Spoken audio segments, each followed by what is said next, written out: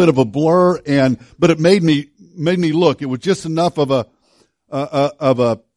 notice that I turned my head, and what I saw was a color. So I really wasn't sure what it was, but I saw the color purple. It was just in the corner of my eye, so I turned and looked, and sure enough, it was what I feared that it was. It's what I thought it was. It was a guy with a K-State sweatshirt on. Congratulations, guys. I don't know if only beating K-State by a couple points is anything to be congratulated for, but, you guys, you won anyway. But I saw this guy in the K-State sweatshirt just as he walked out of the grocery store. Now, you may not find that at all odd or anything different about that, except where I was. I was in the S-Mart in Anapra, which is a part of Juarez, Mexico. Was there last March with a group of college kids, and I happened to glance over and saw this guy walk out with a K-State sweatshirt, and I thought to myself, I knew I've got to do this. So I ran out of the store, out through the doors as he walked across the parking lot, and I yelled at him, "Hey, amigo!" And only thing I knew how to really say to him, "Hey, amigo!" And he stopped and realized, "Hey, what's this guy want?" And I ran up to him and I said, "Te gusta su camisa?" Now, actually, I was lying when I said that. Does anyone know what I just said? I like your shirt. Yeah, I didn't know how to say sweatshirts. I had to say shirt. And I was lying because I didn't really like his shirt. But I didn't know how to say, "Wow, K-State shirt in Mexico." I wear KU myself, but I have some K-State. I didn't know how to say that, so I just had to say, "I like your shirt." And his response was what I was expecting it to be. I ended up asking, "Hey, can I take a photo?" And I took a picture of him, and I think I sent that picture to Kelsey or someone. So, just to say, hey, there's strange people everywhere. No, I said there's wild. But when I said that "I like your shirt," his response was what I thought. He did this. Now I do that all the time when someone says, "Hey, I like your shirt," and I have no idea what I have on. I always have to look to see what I have on. But he looked down on it, and I could tell by his puzzled look, it was almost like, well, why? See, I knew that the K-State sweatshirt he had on was not because he was a K-State fan. When I said, hey, I like your shirt, he didn't say, "Go Wildcats" or "Go K-State," or don't you guys make some kind of little cat paw thing? What? Yeah. Oh, okay. Wildcat. Is that what that is? Okay. He didn't do that. That's kind of a gang sign too. So I'm glad he didn't, but he just kind of looked puzzled at me. So I knew the story. I knew that some KU fan had received that sweatshirt as a prank, a practical joke at Christmas time. Yeah, yep. And had donated it to Goodwill, and somehow it ended up from Goodwill, and found its way to Mexico, and this guy picked it up at his church for free. But the truth is, had I seen this guy walking out of John's Market and walked up to him, I probably wouldn't have, but had I seen him and walked up to him and said, "Hey, I like your shirt," the response would have probably been different. The guy would have, if he's like me, he would have looked down, "Oh yeah, I've got my K-State on." And he would have said, "Go Wildcats, go K-State." And he might have said, "Are you a K-State fan?" Because the truth is, and it's represented here today, a couple of you have your K-State shirts on. A lot of you are wearing your purple, very proud today. And there has anyone got a Chiefs shirt on? I didn't see a Chiefs shirt, but sometimes we might wear a Chiefs shirt, or we might wear a Troy Trojan shirt, or maybe there's some other college that or professional team that you're a fan on. But the truth is, a lot of times with what we wear, we can identify what someone's identity is. You can get an idea of their identity by what they're wearing. Whether it's a shirt from an athletic team, or maybe even cowboy boots or fancy clothes, or maybe they got a pair of pliers stuck to their belt. You can see by what they have on that it identifies who they are. And you catch that as you watch it. The truth is, as we look at people, we begin to get a sense of who they are and what their identity is. In chapter 2 of Philippians, as we're moving on in the text, in verses 12 through 18, Paul has already asked that question. We looked at that for 3 weeks. Paul has already asked that question, who's number one? And that was answered resoundingly that number one is other people. And then that the text told us in chapter 2 verse 5 that Jesus is the prime example of living for other people, and he gave us that identity and showed us what we're to do. But he goes on here in chapter 2 in verses 12 through 18, and it's almost as if he's wanting us to embrace that, to grasp what our identity is. So if you have your Bibles, look with me in Philippians chapter 2. We'll start with verse 12, going through the end of that section, verse 18, and look for three things about our identity that Paul talks about. Look at verse 12. Therefore, my dear friends, as you have always obeyed, not only in my presence, but much more in my absence, continue to work out your salvation with fear and trembling. For it is God who works in you to will and act according to his good purpose. Do everything without complaining or arguing, so that you may become blameless and pure children of God, without fault in a crooked and depraved generation, in which you shine like stars in the universe, as you hold out the word of life, in order that I may boast on the day of Christ, that I did not run or labor for nothing. But even if I am being poured out like a drink offering on the sacrifice and service coming from your faith, I am glad and rejoice with you, so that you too should be glad and rejoice with me. Paul points out three things. Here's the first one, that our identity is defined. Verse 12 says, therefore, my dear friends. Now, whenever in Scripture, truth is, I guess in any literature, whenever you see the word therefore, it's always pointing you backwards. It's always saying, hey, what I'm going to say next is tied directly to what I just said. What I'm going to talk about now, you find its root in what I already said. So Paul actually has defined our identity in the verses previous to this, and he's just going to kind of add to it a little bit more. We get a little bit insight into our identity from this section. And remember what we talked about was the most important verse in the whole book, verse 5, which says your attitude should be the same as that as Christ Jesus. So Paul is basically saying here that our identity is Christ. Now he could have, when he said therefore, he could have been looking back to chapter 2, 1-4, which talked about our motivation for being a Christ follower. He could have pointed back to chapter 1, verse 21, where he said, for me to live as Christ and die as gain. He could have been pointing back to chapter 1, verse 5, where he says, because of your partnership in the gospel, because we're together in the gospel. But I think he's pointing back to chapter 2, verse 5, where he says, we are to be like Jesus. That is our identity. Our identity is defined by Christ. In the 2016 Summer Olympics, which were held in Rio de Janeiro, I remember watching an interview with a couple Olympians. Their names were Steele Johnson and David Bodea. Steele Johnson and David Bodea. They had won a silver medal in an event that I did not even know existed. They won a silver medal in synchronized diving.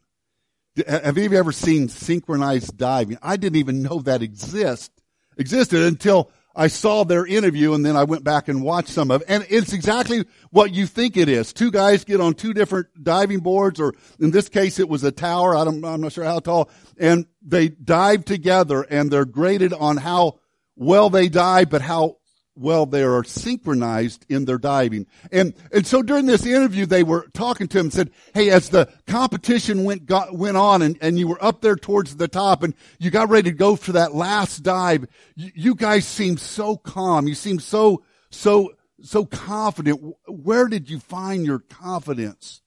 Steele Johnson, who spoke for both of them, responded this way. He says, the fact is, going into that last event, we knew that our identity was rooted in Christ. I wasn't expecting that. He said, we knew our identity was rooted in Christ.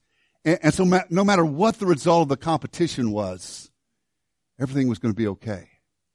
See, our identity is Christ.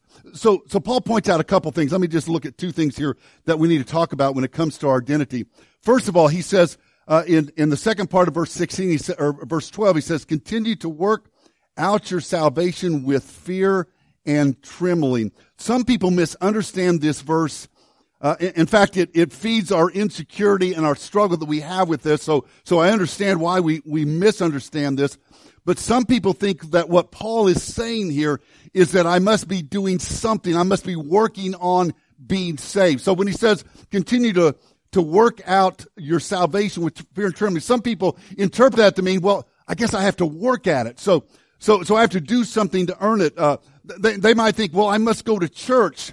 Well, that's good. Or I must pray. Well, that's good. I must give. Well, hey, I'm glad you do. I must be holy. Well, of course, we're called to that, but it's not saying that I have to do those things to earn my salvation. Wilbur Fields in his commentary says this, verse 12 does not suggest that by work we earn our salvation, but that our salvation must be followed by steadfast work to the end.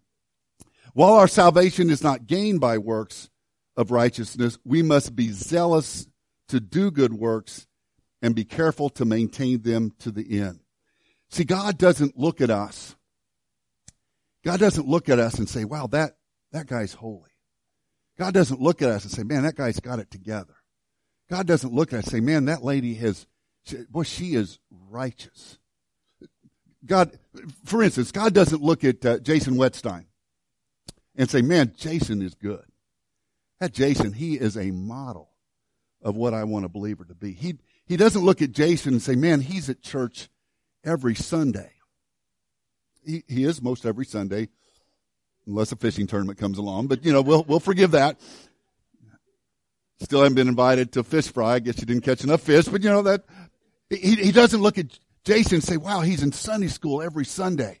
He doesn't look at, did you bring your Bible today, Jason? Oh.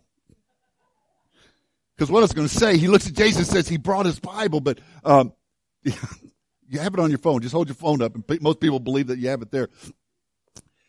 See, he doesn't look at Jason and say, man, that is a great guy. You know what I'm going to do? I'm going to give him salvation. I'm going to give him salvation because he's so good. The truth is, we have salvation because of Jesus. Our identity is not tied to us doing enough good stuff, holy stuff, or churchy stuff. Our identity instead is tied to Jesus. Our identity is tied to Jesus and what he did for us. So when he talks about working out our salvation, then what's he talking about? Since our identity is found in Jesus, then what that working out your salvation, what that working on your salvation, what he's really talking about there is we should be doing that. We should be working in our salvation. Our salvation should affect us and move us. And what should come naturally from us being saved is that we are working for the one who died for us. Let me illustrate it this way. I think it was last weekend, Rita and I went to Sam's Club. And the same thing happens every time we walk into Sam's. You walk in that main aisle, and then we almost always turn right, because just about every time we go to Sam's, we have to get dog food. So we're always turning right to get dog food or something down that way. But almost as if there's a magnet, my wife is drawn to the clothes section at Sam's Club. Anyone else do that? Because you never know you never know, because sometimes they'll have stuff for like $3. She's bought stuff for our grandkids like for $2, and she's bought nice stuff for really, really cheap. And so now I have to be honest as well. I'm kind of drawn there too, because that's where I dress myself as well, as Sam's Club. So, because you can buy stuff cheap. So we were in the clothes section last weekend, I believe it was, and I went over to look at some dress pants to see if they had another color, because I'd bought one pair and I decided to buy another pair. So I'm looking at that. They didn't have my size. So I walk over, and Rita's standing at the jeans at the men's jeans in Sam's Club. And as I walk up, she picks up a pair, and I pick up a pair and look at the size. If it's the right size, I buy it. But she picked it up. Ladies, don't you do this? She picked it up, folded it out, kind of held it up and looked at it like, it's blue. It's the right size. It would work, but, she held it up, and as I walked, she looked at me, and I said something to her before she could even respond. I said, I don't need any more blue jeans. I've got enough. Now, the truth is, guys, don't we wear our blue jeans till we wear a hole in the knees or the legs or somewhere in the backside. I mean, that's what I do with my jeans. Once I get a hole, I get a new pair. So I said, Rita, I don't need any jeans. Let me point something out. She didn't pick that pair of jeans up and thought, oh man, Tim would like these. Actually, she's thinking, well, he'd look better in these than the ones he's got on. But she didn't pick that up and think, you know what? If I buy these jeans for him, these are nice. If I buy these jeans for him, I bet he'll love me. If I buy these jeans for him, man, he's gonna have more affection for me. That's not why she did. That's not why she picked him up at all. You know why she picked him up? She picked him up because she loves me. And quite honestly, that's one of her love languages, giving. That was her mother's love language, and she has it as well. She likes to give gifts, and her thought was, man, I love him. I'm gonna, or maybe I'm embarrassed by him. I don't know. But I'm gonna buy this for him because I care about him. Notice the subtle difference. We don't do good things. We don't work on salvation so that God will love us, because He already does. He proved that to us by sending His Son to the cross. Nothing we can do would be good enough to earn His favor. Nothing we could do would be great enough that God would say, woo, I'm going to give them. It's not that way at all. God loved us. He sent His Son to die for us, even though we're messed up. But we're to do good stuff because we love Him. He's already demonstrated His love for us, so we are to demonstrate it back to Him. So our identity is tied to what He's done for us, and our identity then also is tied to God working in us. Look at the second, or look at verse 13 where it says this: "For it is God who works in you to will and act according to His good purpose." God works in us to do His works of salvation. God wants to be in us. Can I ask a simple question here this morning? Can I just ask this one simple question, but maybe it's a tough question. What defines you as a believer? What are you wearing today that shows your faith? Now, if you have a K-State shirt on, it proves you are a K-State fan. If you got a Chiefs shirt on, then I'm a Chiefs fan. If you got a shirt on that's got stains on it, it's because you're a mother and your kids have slobbered on you. But what do you have on today in your faith? What are you wearing in your walk that defines you as a Christ follower? What are you showing in your character, in your passion, in your caring, in your compassion that is showing Jesus? If you can't answer that question, well, first of all, don't despair, because Paul's talking in these verses. He's reminded us in these verses that we need to continue to work on this stuff. See, the truth is our salvation, or with our salvation, because we're saved, guys, we need to work at being like Christ. I'll never forget this moment. My oldest son, Brian, was a 6th grader. So my next son, Joel, was in 5th grade. And we had put together a 5th and 6th grade basketball tournament. Myself and Travis Dittemore, who was the high school basketball coach at DeKalb at the time, now the superintendent of the district. And we put on this 5th and 6th grade tournament. We just, the year before, got our kids involved in a league, and they were starting to play basketball before they got to junior high. And so we'd thrown this tournament, and we'd divided up all the 5th and 6th graders into 3 teams and had kind of a round robin tournament. And I coached a team, and Travis had got 2 of his friends to coach teams, and we'd come down to the last game, and the team that I was coaching, I got lucky because I had my son and one other really good player, and we won easily. But after that last game, Travis and I were talking off to the side, and that's when we saw it. And some of you know exactly what I'm talking about. We saw this mother come across the gym, and you could tell by the look on her face. Derek's been there before. You probably have watched when people have headed across the field to talk to Derek. Teachers, you've been there when someone stormed into your classroom to talk to you, and maybe in other situations you've been there. And she come across, and you could just see the steam coming out her ear. And she walked up to Travis and I and put a finger in our face and said, "I want to know why my son didn't get to play more." Now, luckily for me, he wasn't on my team, so it wasn't it's not like I hadn't played him, but I want to know why my son hadn't played. We tried to come up with she wanted to run over and confront the coach, and Travis like, no, hey, these are guys just volunteering, helping out. You're not going to attack them. You can yell at us. But when she walked away, Travis and I kind of waited till she was out of earshot, made sure she wasn't looking, and we this is bad, I'm sorry. But we looked at each other and said, the reason he didn't play is he's terrible. You're not supposed to do that. He wasn't on my team, so I could do that. The truth is, this guy was bad. He couldn't dribble. He couldn't shoot. He couldn't pass. He was skinny and gangly, and we kind of talk like, man, sooner or later she's going to have to just accept that he's never going to be a basketball player. This guy is not a player. Fast forward about 4 years. This kid, his name was Chris. This kid, Chris, as a junior, was starting on the varsity basketball team. The next year, as a senior, he was the best player on the team. The next year after he graduated, he went on and for just a year played some small college basketball. Well, what happened? How did this kid that we predicted would never be worth anything playing basketball, how did he suddenly become a ball player? Is because he worked on his game.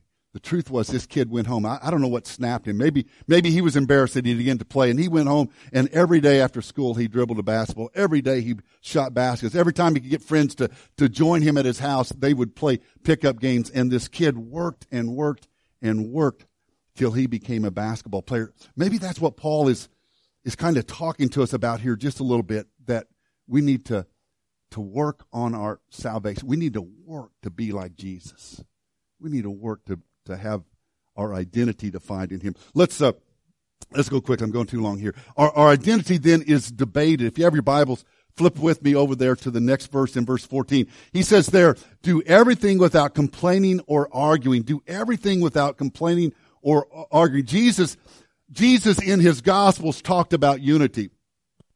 In chapter 2, verse 2, he said that we need to be like-minded. Almost every New Testament book at one place or another will say something about unity, about getting along and being together. So oftentimes our identity is debated, and we can see this application is that we debate with each other. That he's telling us that our identity is debated, and we debate that with one another. Nothing makes us look less like Jesus than when in the church we argue and we fuss and we complain with one another. Nothing makes us look less like Jesus.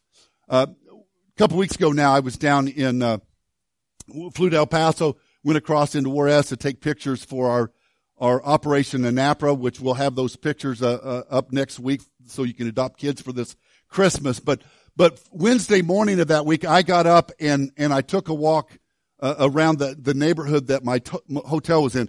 Now Rita, and she's not here today, so don't tell her I did this.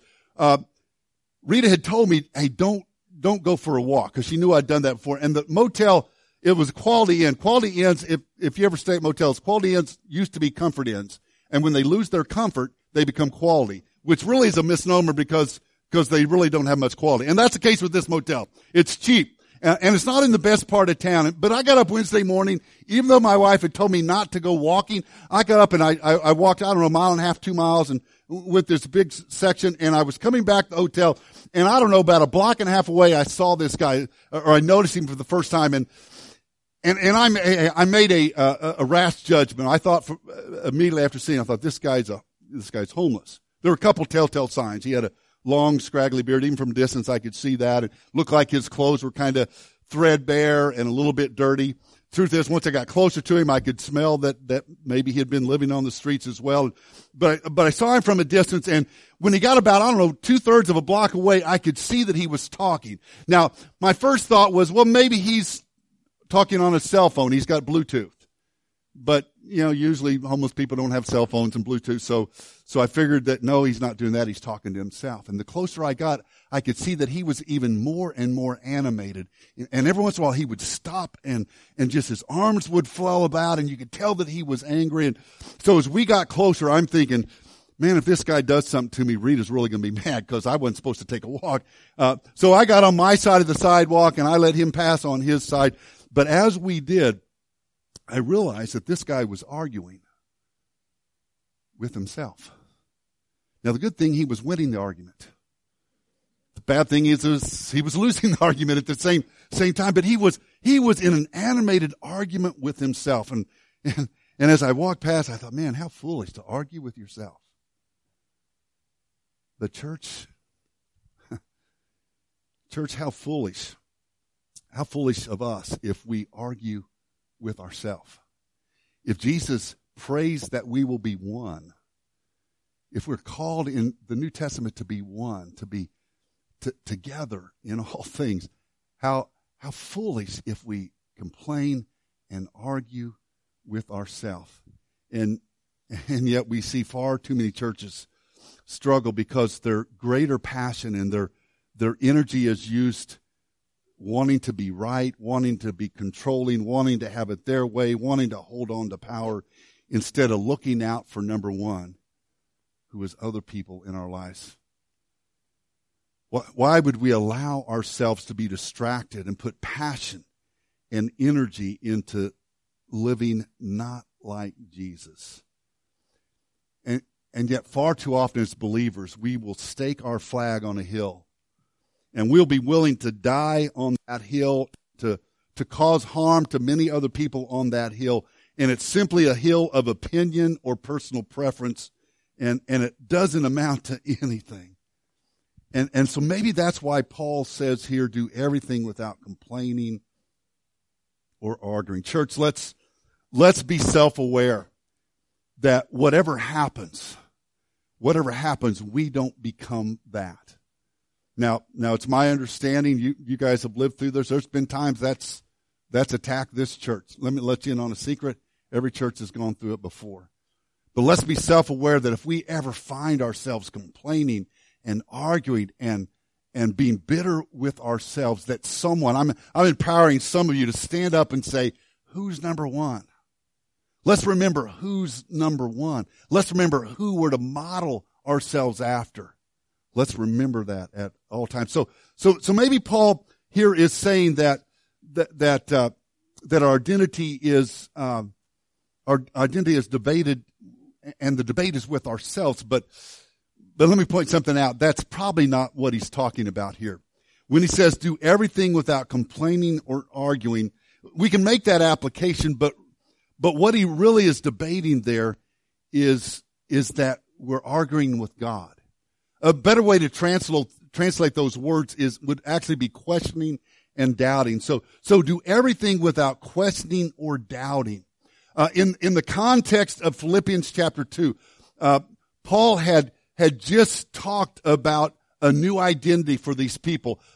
Before they became believers, if you had asked them who was number one, they would have said Rome, because their identity was founded in their citizenship. And they would have said, well, number one is Rome. And if they didn't say that, they would have said, well, number one, that's me. Because that was the highest honor in that day, that was yourself. You looked for yourself and no one else. And so when Paul says do everything without complaining or arguing, without questioning or doubting, maybe what he's talking about here is obviously the debate that they would have going on in their minds is, man, you have flipped everything upside down. I'm supposed to count others better than myself. I'm supposed to make someone else better than me. That doesn't sound right. But Paul says, don't argue, don't question that, don't debate that. Instead, do what God has called us to do. See, our choice is that we have to debate. We have to debate with God. Am I going to listen to what you said? Am I going to put my eyes on you? My dad had a friend, his name was Hoot.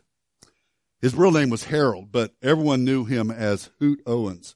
I don't have any idea how he got his nickname, but Hoot worked with my dad at the railroad, and just like my dad, he also farmed 200 or 300 acres on the side. So in the evenings when he got home from his job at the railroad, he would try to get out in the fields, particularly in the spring and fall, and get things done. And one year it was a particularly wet year, and it was one of those years where it seemed like it rained every weekend. So where guys that were full-time farmers could get stuff done Monday through Friday, guys like my dad and like who required the weekends to get stuff done. But it seemed like every Friday night it would start raining, and it was one of those years that it got later and later and later, and he didn't have his beans planted yet. So Hoot did something that he didn't normally do. In fact, he had never done before. He decided to plant beans at night one time. So it was a Thursday or Friday night, and the ground was prepared. He got the tractor ready, the planter ready, had everything filled up, and he pulled into a field. Well, where he pulled into the field was kind of right in the middle of the field. And he decided, you know what, I'm just gonna start off going down the middle of the field, and we'll work my way to either side. But it hit him all of a sudden. Well, how am I going to keep my row straight? Because it was a dark night. It was a cloudless night, but no moon, and he couldn't really see to the other end of the field.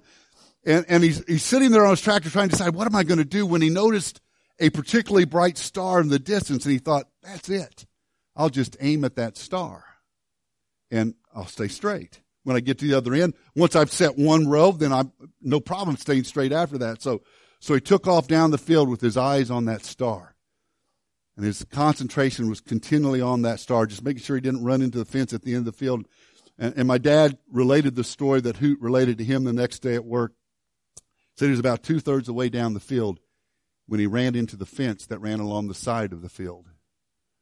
See, that star wasn't a star. It was an airplane. And it had been moving the whole time. And he put his eyes on the wrong thing. Boy, we can choose our identity and say, I'm going to follow that. And I'm going to seek that.